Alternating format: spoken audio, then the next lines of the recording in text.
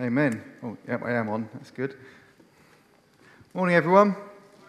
It's great to be back with you. Thanks for your prayers for me for my trip to South Sudan, also a trip that was intended to go to South Sudan. But as some of you would have realised or have heard already, I never actually quite made it to South Sudan. I got 4,500 miles of the way there. There's only 70 miles left for me to get to the destination I wanted to get to. I was on the border of Kenya, and due to a sort of freak rain,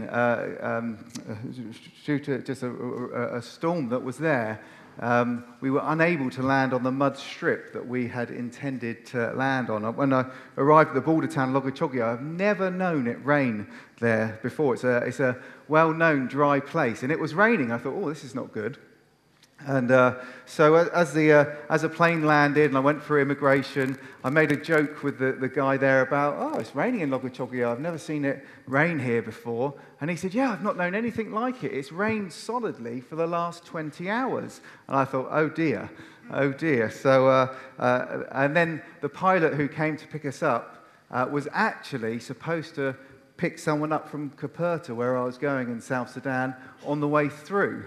But he couldn't land there because the runway was waterlogged. So that poor person was stranded there for a while. And he said, look, I'm not going to be able to take you there for a few days now. So we had to sort of pray and seek God. And you know, instantly I was reminded of that time in Acts chapter 16, where Paul went to go and preach the gospel in Asia. You know, Jesus said, go and preach the gospel everywhere. So Paul went to Asia, and it says the Spirit of Jesus didn't allow him to preach in Asia. So he went to Mysia, and he was trying to get his way through to Bithynia. And it says the Spirit of Jesus forbade him to preach there. So he went down to Troas, and that's where he got the Macedonian call. And so I was there thinking to myself, okay, well, maybe I plan to go here, but God wants me to go here and see our friends in Nairobi and go and encourage them and spend some time with them. So that's what we were able to do. So it was a good time with them. It wasn't what I was originally hoping. It was not what I got you to pray for last week, but obviously God had other plans. So thank you for your prayers. It was great to see them and to encourage them in their work as each time they share their faith, actually they're risking their lives for the sake of the gospel, which is great. And it's a real privilege for us to be part of what they're doing over there. So yeah, thank you for your prayers, and that's them thanking you as well. Anyway, we're going to be continuing our series on the grace of God. That's God freely giving us in Jesus what we don't deserve. When you put your trust in Jesus, you not only get forgiven, you get the gift of the Holy Spirit inside of you. You get given eternal life in Him. The Bible says that every spiritual blessing in the heavenly places is given to us in Jesus, and more as well. We are saved by grace through our faith in Jesus, and it's that grace that helps us to live for Him and to be transformed more into His likeness. There should be a quote that appears on the screen by Jerry Bridges that says this in his book, The Discipline of Grace. Your worst days are never so bad that you are beyond the reach of God's grace, and your best days are never so good that you are beyond the need of God's grace. The grace of God, it saves you from your sins. That's the things that we do that are wrong, that offend God and that are against His character. And the grace of God enables you to put to death the sinful nature which is within all of us ourselves. By God's grace, we can put to death the sin's dominion over us has been defeated through the cross of Christ. And now sin's free reign in your life can be put to death through the power of the Holy Spirit. And today I just want to bring two simple points to you. That is that we are called to be dead to sin and alive to God. So if you have your Bibles with you, then if you want to look up Romans chapter 6, verses 1 to 14. If not, just listen to me read it to you, my lovely soothing voice. Maybe not so soothing, but anyway. Romans 6, verses 1 to 14 says this. What shall we say then? Are we to continue in sin that grace may abound? By no means. How can we who died to sin still live in it? Do you not know that all of us who have been baptized into Christ Jesus were baptized into his death? We were buried, therefore, with him by baptism into death, in order that just as Christ was raised from the dead by the glory of the Father, we too might walk in newness of life. For if we have been united with him in a death like his, we shall certainly be united with him in a resurrection like his. We know that our old self was crucified with him in order that the body of sin might be brought to nothing, so that we would no longer be enslaved to sin. For one who has died has been set free from sin. Now, if we have died with Christ, we believe that we will also live with him. We know that Christ, being raised from the dead, will never die again. Death no longer has dominion over him. For the death he died to sin once for all. But the life he lives to God. So you also must consider yourselves dead to sin and alive to God in Christ Jesus. Let not sin, therefore, reign in your mortal bodies to make you obey its passion.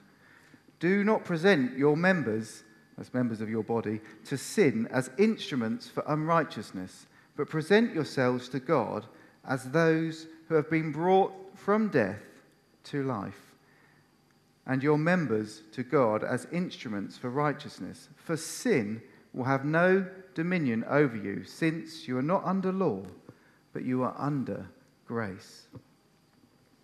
Amen.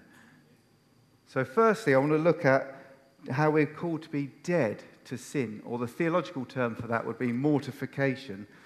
And through putting your faith in Jesus, as I've said, you get forgiven of your sins and you are saved from the wrath of God towards him. The divine punishment that was meant for you and me was placed on Jesus on the cross, and his righteous life is given to us the moment we put our faith in him. And the Bible makes it clear that we are united to Christ through our faith in him. And in response to our faith, and out of obedience to what Jesus says, and because of what God has done on the inside, we get baptized as believers. And here in this passage, Paul makes it clear to us that baptism is a public declaration linking us into Christ and into his death. Interestingly, with those people you've just seen on the video there, in Islam, when a Muslim gets baptized, that's why they made a big thing out of it there, that is when they go through the point of no return in terms of considered by the Islamic community. They then are considered an infidel and are an outcast from their community.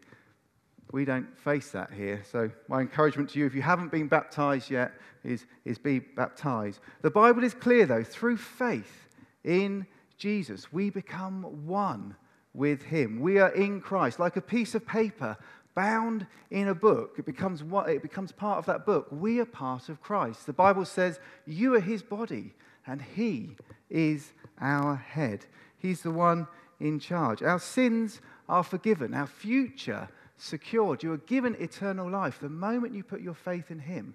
And so this causes some people to sort of say, well, can I live how I like then if my future's secure? I can carry on sinning, can't I? That question was around in Paul's day, and Paul is very clear here, isn't he? He says, by no means you can do that. He tells us, actually, we have died to that way of living. We're called to live for Jesus. In verse 4, he tells us that we might walk in a newness of life, a way of life that pleases God. In verse 6, he goes on to say, our old self was crucified with Jesus in order that the body of sin might be brought to nothing. For the one who has died has been set free from sin. Terry Virgo tells us this, that the grace of God gets you out of sin. It doesn't encourage you to remain in sin. And that's what's happened to us when we've truly surrendered our lives to Jesus. Notice it's not something that will happen. It has happened to us in Christ Jesus. We are called now to live free from sin and to live for God by the power of the Holy Spirit. Douglas Moo, in his excellent commentary on the book of Romans, he says this: Paul argues that the law could never curb sinning, and the reign of grace, far from encouraging sin, is the only means by which sin can be truly defeated. He goes on to say, it's not justification by faith and sanctification by struggle. Justification is that you are declared righteous before God. It's not saying you get that by faith and then sanctification is where you live rightly before God. It's saying it's not, you don't get one by faith and the other you have to struggle to earn. He goes on, he says this, no. Paul asserts in this passage the inseparability of justification and sanctification as provided equally for us in Christ. Wow. By the grace of God, you can defeat sin in your life. You're set free from it. So even to think like, well, can I continue in sin, shows that you are thinking in a worldly way, not a godly way. We are not being transformed by the renewal of our mind, as Romans 12, verse 2 tells us. What we're doing is we're living, as Jude, verse 4, warns us not to live, as those people who pervert the grace of God into sensuality or immorality and deny our only Master and Lord, Jesus Christ. You see, like a tadpole that has turned into a frog can no longer breathe underwater, it breathes air. We too are called to live in the newness of life to please God and should no longer live under the murky water of sin that is around us. However, the Bible does make clear, and this passage makes clear, and your own experience will verify that we still do struggle with sin and we still regularly fall into it. That's why Paul in this passage says, let not sin reign in your mortal body to make you obey its passions, because there's a temptation for all of us that we will allow it to reign in us and we will obey its passions. It's why he says, don't present your members as instruments of unrighteousness, but present yourself to God as an instrument of righteousness. You see, we can do this through the Holy Spirit's help. We have an active part to play in living for God and putting to death the sinful nature. Douglas Moo says this: what we were in Adam, that is, before we became Christians, is no more. But until heaven, the temptation to live in Adam always remains. In our union with Christ, we have been made dead to sin and alive to God. It remains for us to appropriate it and apply it, what God has done for us. So to use my tadpole frog illustration again, because I like simple things, there's a very brief time in a tadpole's life where it can still breathe underwater and breathe air.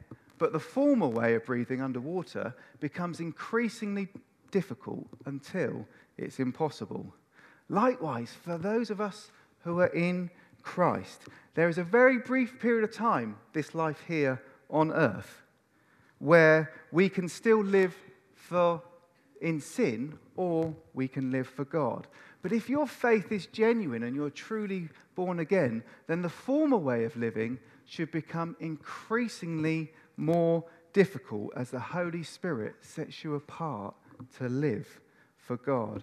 You see, in God's sovereignty, He wants you to take an active part in living for him, in putting to death the sinful nature. Paul tells us in 2 Corinthians 10, verse 5, that we're to take every thought captive and make it obedient to Christ. You see, God's work, Jerry Bridges tells us, doesn't make our effort unnecessary, but it makes it effective. It's God who enables us to actually do this and to live for him. You see, you can give, if you had a pilot of a plane, there's no way by himself he could ever fly. No matter how hard he flaps his wings, he's not going to be able to fly. But if you give him a plane, then the sky is the limit for him. And outside of Christ, there is no hope of us defeating the dominion of sin over us. It's our master. We have no hope of getting free from it. Jesus says this in John chapter 8. Truly, truly, I say to you, everyone who practices sin is a slave to sin. The slave does not remain in the house forever. The Son remains forever. So if the Son sets you free, you'll be free indeed. In Jesus, you and I have been set free from sin's dominion over us. Our eternal future is one where we will fully live to please God and know his perfect favor and goodness on our lives. But this side of eternity, there's not only a spiritual battle raging out there, there's a spiritual battle raging in here, inside each one of us, all the time. And through the grace of God and the power of the Holy Spirit, you can put to death the sinful nature that is within you. What things does the Bible tell us we need to put to death? Well, Colossians 3, verses 5 to 10 makes it clear. It should have, I think I've got those passages that appear behind me. It says this: Put to death, therefore, what is earthly in you: sexual immorality, impurity, passion, evil desires, and covetousness, which is idolatry. On account of these, the wrath of God is coming. In these you too once walked when you were living in them. But now you must put them all away. Anger, wrath, malice, slander, obscene talk from your mouth. Do not lie to one another, seeing that you have put off the old self with its practices and have put on the new self, which is being renewed in knowledge after the image of its creator. For us as believers, whilst the presence and influence of sin will always be with us in this life, by God's grace, you can put to death sin and you can defeat it in your life because of what Jesus did for us on the cross. Now, sin's free reign in our life can be put to death by the power of the Holy Spirit. And if you're here today and you don't know Jesus, you haven't surrendered your life to him, there's no other way of getting right with God other than coming through him. It's like, if you were trying to clear your house of mud stains that are in your house. I've got 4 kids, so our house has got regular mud stains in it. But there's no good trying to clear your house of mud stains when you yourself are still covered in mud. Whatever you do will still be tainted by sin. And even when we try to please God, when we're outside of Christ, our life will still be tainted by our sin. But as you recognize your need for Jesus, as you surrender your life to him, you get forgiven. You get washed clean by Jesus. You get given a new start, and you get given the power to put to death the sinful nature within so that you can live for God. Which brings me on to my last point, that we're called to be alive to God, or sanctification, as would be the theological term, being set apart to live for God. So we can move on to that slide. The grace of God, his undeserved favor on us, where we get to rejoice in all his goodness, it doesn't just set us free from sin's dominion, it makes us alive for God so that we can live for him, that we can walk in a newness of life that he has prepared for you. He hasn't just left it down to you and I to struggle in our own power as orphans to try and please God by our own might. No, he has given us the Holy Spirit to empower us to live for him. Again, Jerry Bridges, in his excellent book, Discipline of Grace, says this: spiritual transformation is primarily the work of the Holy Spirit. He is the master sculptor. He helps us in our weakness, and precisely because of our weakness, we need to regularly come to him and ask for fresh filling, to be filled afresh, so that we can live for him. You see, Christ has brought us out of that cesspit of sin that we were in. But every time we go back to sinning, it's like we're putting on our poo-covered clothes again. No one wants to do that. It's disgusting. He has new clothes fit for righteousness, for you and I to walk in and to enjoy his goodness. By God's grace and the help of the Holy Spirit, we can put off things like lying, selfishness, anger, impurity, irritability, greed, pride, materialism, and we can put on things like truthfulness, kindness, gentleness, purity, patience, generosity, humility, cheerful giving. There's a list that should appear on the screen behind me, just there. Yes, you see, Paul tells us with our thinking, but we need to do this. He says this in Philippians 4, verse 8. Finally, brothers, whatever is true, whatever is honorable, whatever is just, whatever is pure, whatever is lovely, whatever is commendable, if there is any excellence, if there is anything worthy of praise, think about these things. You see, what we're called to do in all these things is to replace the worldly way of thinking with a godly one that is worthy of praise as well. You see, because if you're anything like me, which you are, by the way, we're all in a similar boat here, then what you do when you're trying not to think about the wrong thing you're thinking about is you end up thinking about it more. You sort of think, oh, that's a nice thought. And then you think, oh, no, I shouldn't think about that. Oh, no, it's really naughty to think about that. I shouldn't think about that thought. So, oh, sorry, Lord, for thinking about that. And each time you're thinking about that thing that you shouldn't be thinking about, your sinful nature is delighting in the thing that you're thinking about. What's better to do in that situation is just to say a quick bullet prayer to God of, Lord, forgive me for that. Help me not to do that, think about that anymore, and actively choose to think about something else. Focus your mind on something praiseworthy or something godly. And if that sinful thought is inspired by the person that you're with, or the thing you're watching, or the place that you're in, then flee from that situation at the first opportunity you get.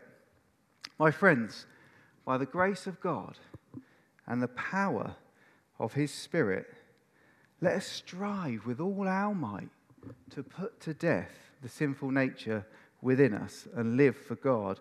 See, Paul is very clear in Romans 8, verse 13. He says this: if you live according to the flesh, that's according to your sinful nature, you will die. But if by the Spirit you put to death the deeds of your body, you will live. God, in his grace, wants you to take an active part. He wants you to co-labor with him in doing the works that he's got for you. And do you know what the Bible tells us? As you do these good works, which he prepared beforehand in advance for you to walk in, he will reward you with eternal rewards as you live for him in the way that he empowers you to live. It's a win-win situation. And the truth is, because of the grace of God, even when we fail, which we all do, even when we fall into sin yet again, the grace of God enables us to be forgiven and to have a fresh start every day. The Bible tells us in the book of Lamentations, the steadfast love of the Lord never ceases. His mercies never come to an end. They're new every morning. I always want to repeat that because of the song, new every morning. Great is your faithfulness. And I want to add, oh God, in there as well. But that's not, the scriptures don't have oh God in there. But great is your faithfulness. So in closing, by God's grace, sin's dominion over you has been defeated through Christ's death on the cross. Now sin's free reign in your life can be put to death by the power of the Holy Spirit. We're not called to live in it. We're called to put it to death. And grace gives us the means to do that. If you're here this morning and you don't know Jesus, I just want to give you an opportunity to surrender your life to him. As you've heard me speak and realize, actually, it's not about you freshening up your act and then God may accept you. It's about you recognizing, oh dear, I need help. I'm coming to you, Lord Jesus.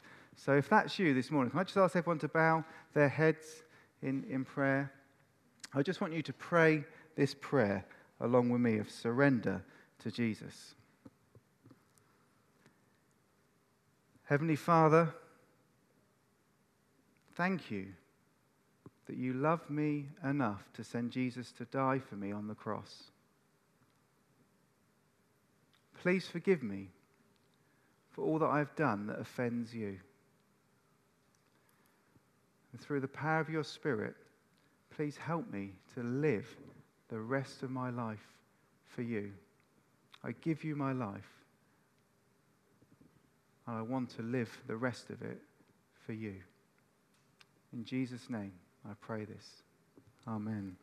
Amen. If you prayed that prayer along with me, please come and grab me afterwards. I'd love to talk to you and give you this Why Jesus book without the sweet wrapper in it. Yeah, it wasn't me, by the way. It wasn't me. I didn't eat that sweet. But give you this Why Jesus book. And if you're not on the Alpha course, we have the Alpha course running at the moment, 7:30 on Thursday night. Come along to that as well to help explain more about this amazing person that is Jesus Christ. But you see, all of this, for the rest of us who are here already Christians, and for those of you who just prayed that prayer who are now a Christian, all this is freely given us because of what Jesus did for us as he gave his life on the cross so that we could receive eternal life. And what we're going to do, I'm going to invite the band to come back for worship, to lead us in a time of worship now as we celebrate Jesus. We celebrate his goodness. We celebrate his victory over death. But to start this time, we're going to take the bread and the wine. There's 4 stations around this room, and we're going to remember Jesus' death on the cross. So as you go up to these stations, just as the music starts to play, can I encourage you just to be bringing any of those recent sins that you're aware of in your life, just surrendering, asking for forgiveness and bringing them to God and thanking Jesus for his death on the cross for you. And then as you've done that and you take the bread and the wine, you go back to your seat. Can I just encourage you in 2s and 3s as the band's playing, just to pray for each other that you would be filled afresh with the Holy Spirit and that he would help you to live for God. If you're a guest here, or if you feel a bit awkward about it, or you're not a Christian here this morning, then just stay in your seats. Feel free just to stay in your seats. This part maybe not be for you, certainly not for you if you're not a Christian. But just watch and just listen to the music and join in with the music as well. But for the rest of us, let's come.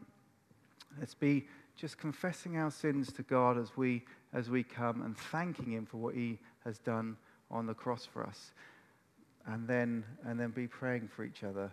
And the final thing I wanted to say is use those 3 stations around the room there at the back, left, and the 2 on the right. But if you want prayer for something, if you're here and you need prayer for healing, or if you know there's an area of sin that you're struggling with in your life that you don't seem to be able to get free from, or there's just an area of your life that you just know, oh, God, I really want to walk in all that you've got for me in this area of my life, and I'm struggling to do that.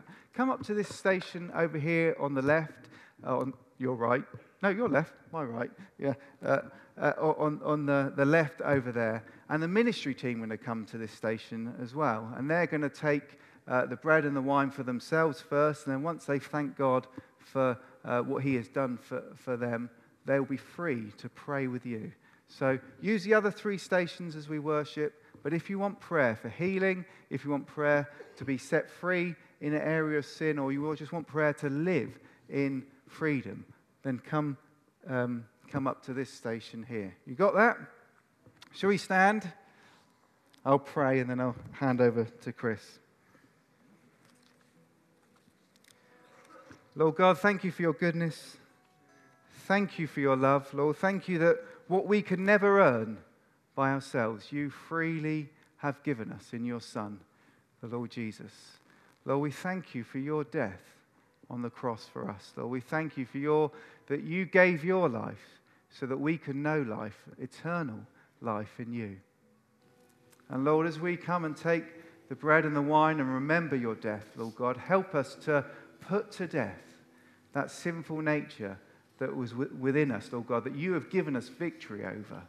And Lord God, help us to live for you and to walk in all the newness of life that you have called us to. Because we pray this in Jesus' name. Amen.